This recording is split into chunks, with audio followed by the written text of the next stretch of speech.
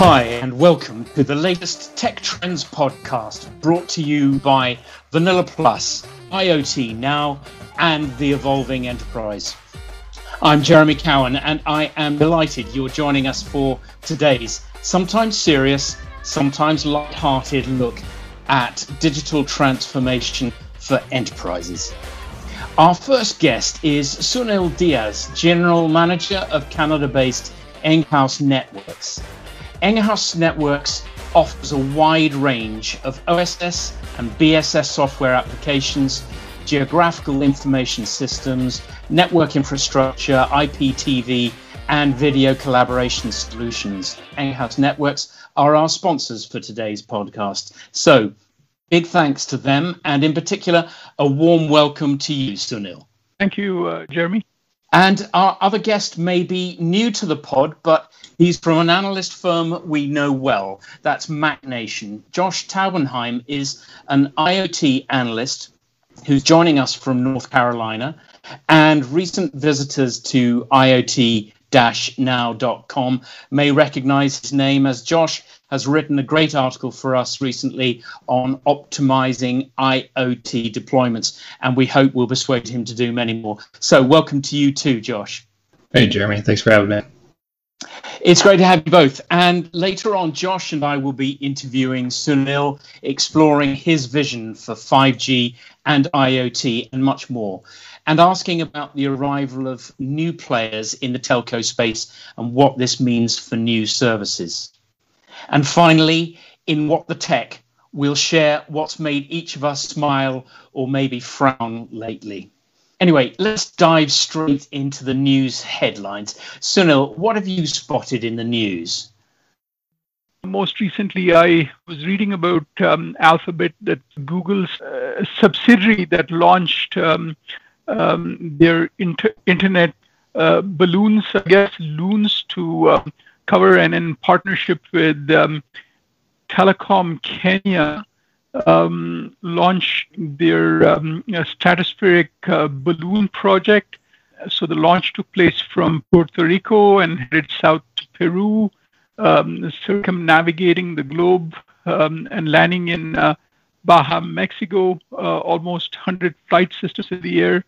And the main purpose of doing this was to beam internet connectivity into rural and remote and underserved areas. So, pretty interesting use case given what's happening with COVID and work from home environment and the challenges that many areas of the world are facing in internet bandwidth and connectivity. I find it fascinating that they're able to circumnavigate the globe. When you say 100 flight systems, does that mean 100 aircraft that are interlinked and handing off to one another? Yes, they call it a fleet, so I'm not sure if it's aircraft or if it's a fleet of balloons. Dig more into it, but it certainly seems like a massive fleet that's circumnavigating the world. Yeah, I understand. Actually, from what I've read, that it is balloons, but I hadn't appreciated before you raised this, and I had a look at what you wanted to mention, that it was such a complex dance that seems to be going around the stratosphere. I find it absolutely amazing, and keeping that for 312 days is pretty amazing. Yeah, absolutely. I believe their prior record was for 89 days. So that's interesting. And even better, Loon is, from what I understand, already earning revenues. You've mentioned Telecom Kenya, and anyone familiar with the mobile comms environment will know that Kenya it's not the first time in the headlines for innovation, because Kenya was one of the first countries in the world to launch mobile money and banking services. So I, for one, plan to watch this with some seriousness and growing interest. Josh, was this something that you'd come across before? I was actually kind of curious how it relates to, are you guys familiar with the Starlink project that Elon Musk and SpaceX have launched, where they've launched all these satellites to provide internet connectivity around the globe, but this is actually like in orbit, It kind of reminded me of that. Yeah, you're absolutely right. That's an orbiting link, and obviously comparable in its intention and its goals. I'm not sure how far they've got with that, but I know that it certainly hasn't been dropped. There's another service that I might mention that later, because there's a very similar sort of thing going on in other quarters, but we'll come to that in a while. Josh, what tech stories caught your eye?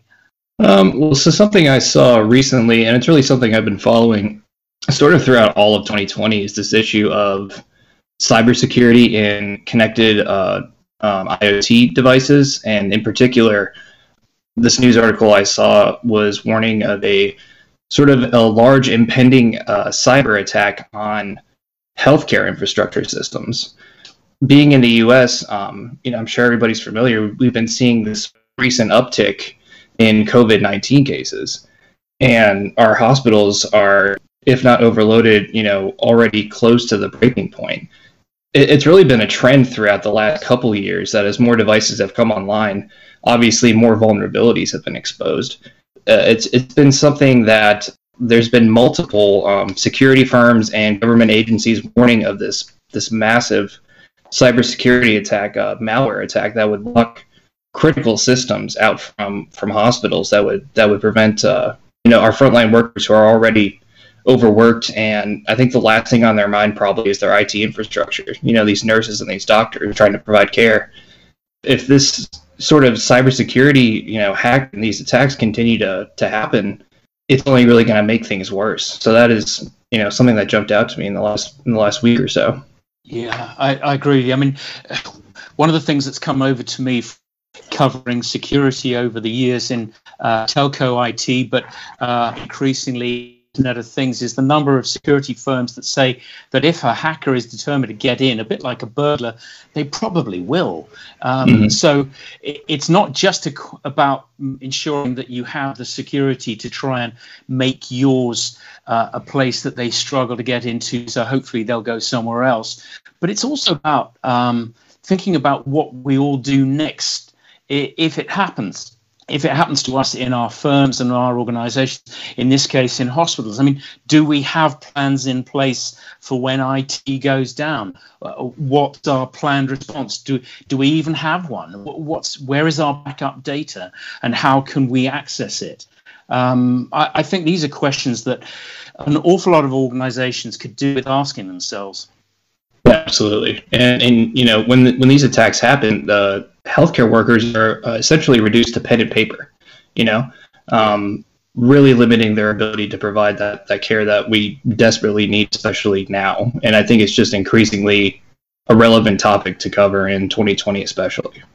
I think it's true of hospitals just as much as it's true of any of our organizations. Can we even function while we try and bring back online? And I'm sure we've all read stories. I've certainly written stories about the trend towards ransomware. Sunil, was there anything that struck about this story? Well, it's interesting as we think of IoT and the proliferation of devices, especially in the context of healthcare. Cybersecurity, I guess, is one big aspect of it. The other is essentially the connectivity that is required, and our communication service providers that are coming to grasps with how to interplay connectivity and cybersecurity. So that's an interesting aspect.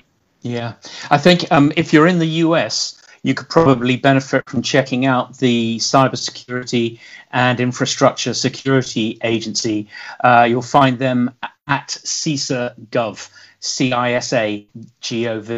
And there are, of course, parallel agencies in many other countries. I only mentioned that one because it was a story emanating from the US. Anyway, it seems to be our week for looking up at the skies, because as I was hinting, there was a similar tech story that I noticed from Reuters in Berlin. Its headline, Deutsche Telekom tests mobile antenna in the stratosphere. And apparently the German telco has also successfully tested an aerial mobile comms base station in the stratosphere, aiming to reach remote areas that are probably uneconomical for earthly networks.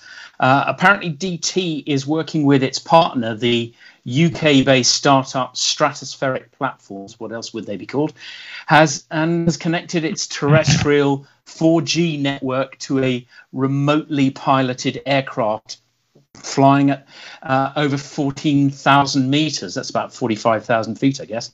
So according to Deutsche Telekom, this gives the aerial base station a 90-mile wide footprint. That's about 140 kilometers in other money. So, of course, this is going to bring 4G services one step closer in remote areas. But from what I understand, the partners are also looking further ahead beyond web access or voice and video calls for smartphone users. The telco thinks it could actually enhance 5G networks to enable services like autonomous cars. Now, Sunil, you mentioned the rival service starting from Alphabet's Loon using high-altitude balloons. And we know that a couple of years ago, Facebook grounded its own solar-powered drone.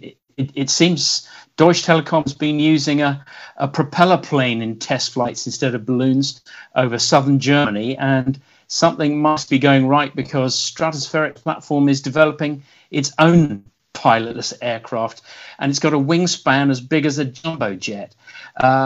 The numbers involved in these things are extraordinary. I don't think it can manage 312 days of coverage yet, like Google, but it has stayed aloft for 9 days. So the next plan seems to be to power it with a hydrogen fuel cell stack, and the first flight for that is expected in 2022. Just, I guess, don't hold your breath for the new service because it probably won't be deployed until 2024. The numbers and the scale of these ambitions are breathtaking. What do you make of it, guys? Yeah, absolutely. It forms part Google's other bets, part of their business. If you look at their financial results, Google's done extremely well, but the other bets, part of their business, apparently posted an operating loss of over $1 billion on a revenue of $187 million. Well, that's Google, but when you look at communication service providers and the telcos looking to also move into these other bets and trying to move up the value chain, that's an interesting industry shift, I guess. I've been in the industry for over 25 years, but the telcos were always this staid utility providing connectivity and pipes, but to see the transformation moving into, I guess, digital transformation and other bets is interesting. Yeah, this could be hardly further removed from a utility approach.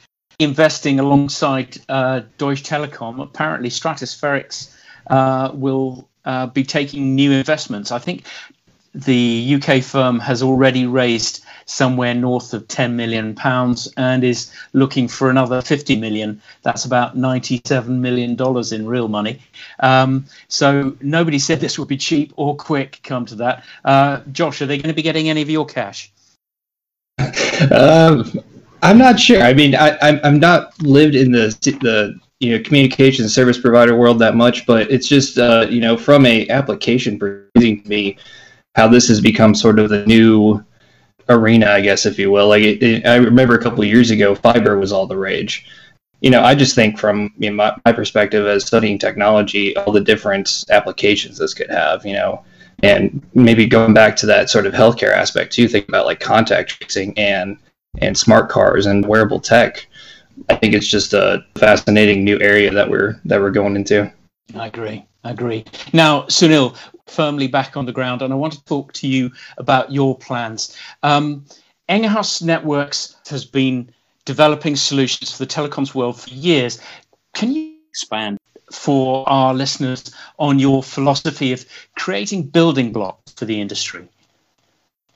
So Enghouse can be described as coming up with solutions that are complementary open solutions that address industry pain points. At Enghouse, we have over 50 products in our portfolio. Enghouse has grown through acquisition and consolidation. I've been with the company for over 12 years, and during that time, we have integrated over 17 acquisitions in the division that I oversee, which is Enghouse Networks. So we are creating a significant value for our customers versus our customers looking at best of breed applications and doing the integration on their own. The idea of openness is built on common frameworks, microservices, APIs, configurable, multi-capability. And then when we talk of reliability, look, our systems, our solutions support communication infrastructure for critical areas such as telehealth and healthcare that are emerging. So they have to work consistently. They have to be reliable, and that has been our pedigree and where we have come from over the last 30 years or so in Enghouse. Sunil, I kind of had a follow-up question to Jeremy's. You mentioned sort of these new emerging services that the telecoms, it's really been sort of a transformation over the past 2 decades. Can you offer some insight into what changes you've noticed the most as the new players are sort of entering the market and offering these new services? So the industry in general, the telco, is driven by a massive change and I'd say disruption that by the way has been happening for a couple of years. And from some key areas, one is the emergence of cloud computing and the expectation for ubiquitous, infinite capacity and resource pooling. So essentially moving away from bare metal to infrastructure, building blocks in the cloud. That's a combination of compute, storage, and network capability, platforms as a service, and software as service applications. The other big area is that when we look at big data, it continues to evolve along 3 dimensions, along size. That's the amount of data being generated. Think of smartphones and social media and connected cars, and the speed, the rate at which that data grows, as well as a shape. So data is no longer just about some structured data that's sitting in a relational database, but we are talking about images and video and telemetry, texts and emails, social media content and unstructured data. The third element is artificial intelligence. Now, AI has been around since the 1950s, but what has changed is the proliferation of data and big data. So it continues to grow along these 3 dimensions, growing in size, speed, and shape. And we no longer talk about bits and bytes and megabytes. We are talking about zettabytes, which is 1 sextillion bytes, or 1,000 to the power of 7 bytes, essentially. The difference is that artificial intelligence, although it has been around since the 1950s, it now has this massive amount of and diverse data set to be able to work on that improves the outcome and the precision of the outcome. And the last element is, Josh, you talked about the Internet of Things. I've read a definition for it. It's the ubiquitous censoring of value chains so that all the devices in the chains become remotely machine addressable in near real time. So when you think of the volume of data, the rate of proliferation of sensors, artificial intelligence and machine learning, and cloud computing, the telco essentially is the hub of all this exciting connectivity that is transforming this data. So telcos around the world, as you know, are scrambling to react to this proliferation of networked communication and to be able to transport this data, which is bursty and elastic. It is no longer about voice and messaging and connecting humans. It's all about machine to machine interaction. So we're seeing a massive transformation that began a couple of years ago, but I believe will continue to evolve and gain momentum as we move along in a post-COVID era. Yeah, Sunil, you said before you have a vision for self-healing, zero-fault and autonomous networks, bringing connectivity in both 5G and the IoT era. Can you tell us a bit more about how you envisage this? Yeah, so when we talk about the transformation that is a result of big data, and you think about the network can no longer be designed, planned, and engineered in a static manner. It will have to be elastic to be able to scale up and down. It will need to be automated, the provisioning and the scalability of the network. AI and machine learning will be fundamental building blocks of dynamically configuring networks in real time to deal with bursty and massive data traffic volumes. We're able to significantly reduce human interaction between man and machine. I think I saw Nokia beginning to use the term extreme automation. So when we move to this new idea of extreme automation and closed loop feedback systems, where the network can automatically continuously adapt to changing external parameters. For example, again, in the context of the subject that Josh loves, IoT, think of an oil wellhead blowout that is an impending environmental disaster that can cause a whole bunch of sensors in a particular region of the network to send massive amounts of data across the network for a very short period of time, right? You cannot really effectively pre-provision and engineer the network to deal with those types of scenarios. Machine learning and artificial intelligence is going to provide both the required degree of automation and zero fault tolerance needed to support these types of evolving networks. Sunil, you mentioned a couple times now talking about this concept of this massive amount of data coming over a network. Telecoms are going to need a pretty robust infrastructure to support all this data, as you've sort of talked about. And I think I mentioned it earlier, but can you speak to sort of the role that fiber deployments might play in that, and what sort of the other value-added services you've described? How are CSPs going to use those to differentiate themselves?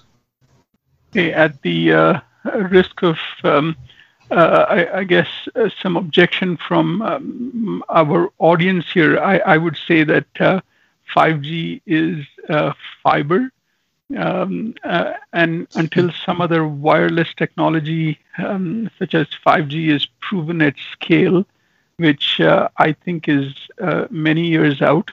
Fiber is probably one of the only mediums that can deliver infinite or near infinite capability and secure services to the premise, whether it be at home, as we are increasingly witnessing in a work from home environment, or connectivity to a data center or a cloud, or an industrial premise. In any event, even if we see wireless replace some of that capability, or fiber in the last mile, it's pretty much going to remain the backbone of connecting devices in the network, and wireless antenna is an example in the context of 5G. Thanks, Sunil.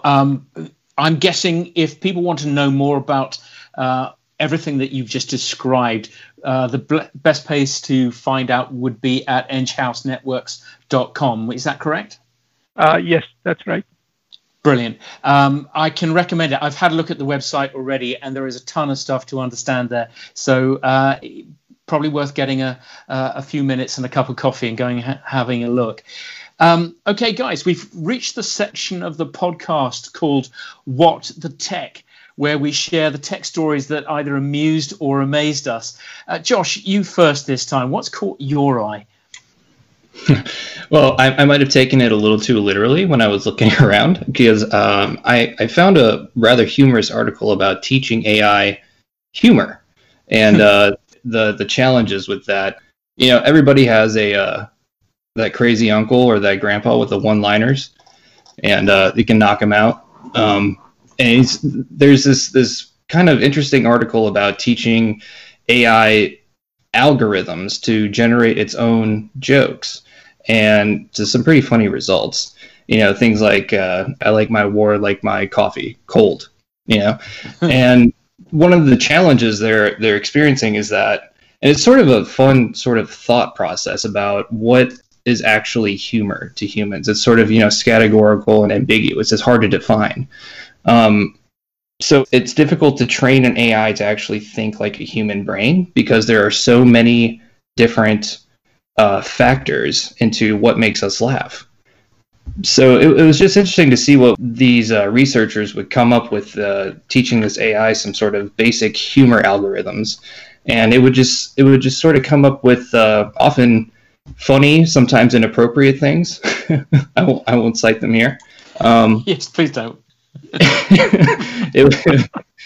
it's sort of a reflection on ourselves too. We try to teach AI what we think is funny, and then it comes back and, well, it's not funny. It's just structured like your typical knock knock joke or your I like my X like my Y. And it was really sort of a fun read, and it was kind of humorous to see the challenges and what would come out of it. Trying to train this AI model to be funny. It's strange, isn't it? Because you often think of humor being dominated by people who are spontaneous and wacky, and I'm not sure AI does. Well, it can do spontaneity because it's quick, but it doesn't do wacky. No, it's absolutely great at performing basic tasks that have sort of a linear approach to them, but it turns out it's not very good at taking all these different factors that are sort of hard to define. Maybe what's funny to me is not funny to you. And it's kind of just an interesting sort of look into how our relationship with technology and how we're trying to shape it and the different results that come out of that. Yeah, I can't help thinking that Monty Python's crown is still fairly safe. They actually reference Monty Python in this article. They were trying to get it to replicate some of the jokes that come out of that. Yeah, good luck with that. Yeah, that's the thing, though, right? That's the thing. I don't think a computer would not come up with that. It just doesn't seem possible. It doesn't seem feasible. That it seems like it has to come from Monty Python, right? It has to come from a brain that has all of these different worldviews and different factors attributed to it. So it's just sort of it's funny to see what comes out of it. It's sort of more of a reflection on ourselves rather than technology. I think it is. Sunil, what made you smile or frustrated you? Yeah, I'm not sure if if this is funny or not, but I read about this restaurant in Seoul in South Korea that came up with an AI robot that serves customers, and they did this in order to minimize human contact and help with social distancing. So it's after customers order food through a touchscreen. I guess many restaurants now have iPads, and you can order your food off the menu on a touchscreen. But this was actually about a 1.5 meter tall robot that's developed by a South Korean telecoms company called KT Corp that brings the food, and it uses virtual simultaneous, it's called SLAM, simultaneous localization and mapping to avoid obstacles and navigate around customers. The robot can apparently deliver food to up to 4 tables at once using KT's AI platform. It's equipped with food trays, can carry up to 30 kilograms, and an LCD screen.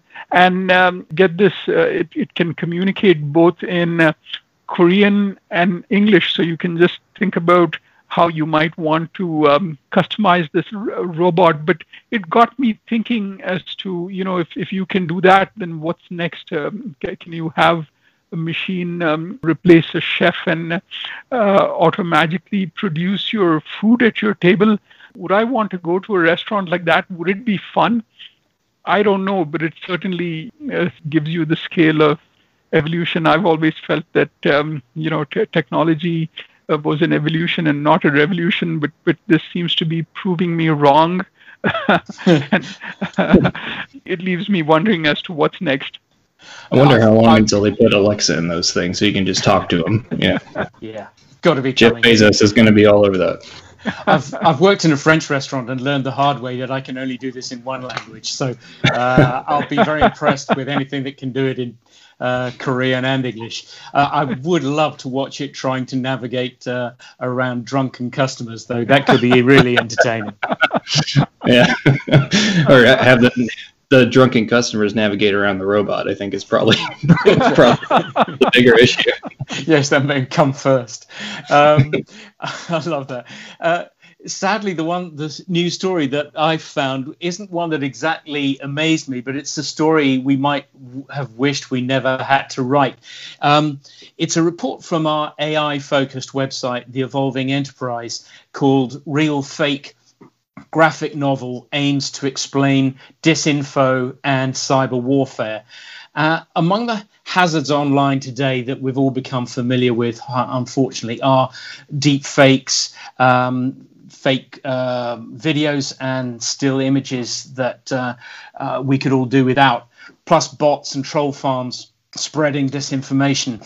The question that the people behind this work were asking themselves is, how do we train the young to spot a fake?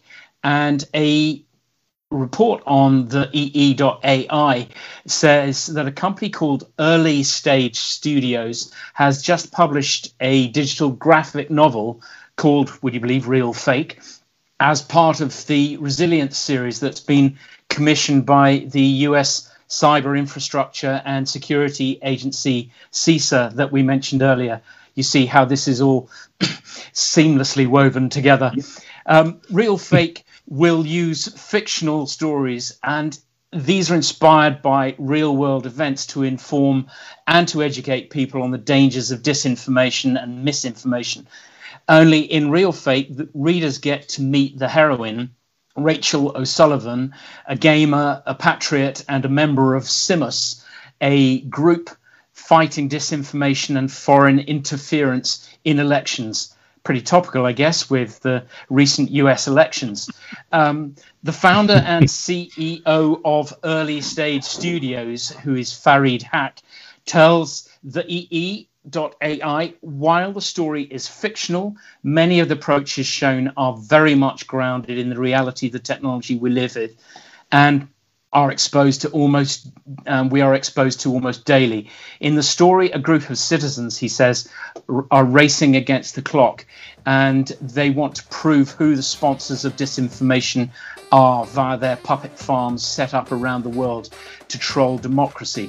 So no small task, and if Early Stage Studios are successful, good luck to them. It's something that we're happy to report, and I'd love to report some success in it. Anyway, I'm afraid, gentlemen, time is up. I can't believe that's shot past already. Let me finish, therefore, by saying a big thank you to Sunil Diaz of Enghouse Networks. Firstly, for sharing your expertise on a wide range of issues, Sunil, and secondly, for sponsoring the podcast. Thanks very much. Thank you. And my thanks also to Josh Taubenheim of Mac Nation for your expertise across IoT and a great many other areas. It's been great to have you here, Josh. Thanks, Jeremy. It's been great. Thank you too, ladies and gentlemen, for joining us around the world. Don't forget to subscribe wherever you find this pod, and go on, be a total star. Give us a 5-star rating and big up the podcast. I hate asking, but it's free, and it makes such a difference when people are looking for a new pod to try out. Until the next time, keep safe, keep checking vanillaplus.com, IoT-now.com, and the EE.AI for tech news and features. And join us again very soon for another Tech Trends podcast looking at enterprise digital transformation. Bye for now.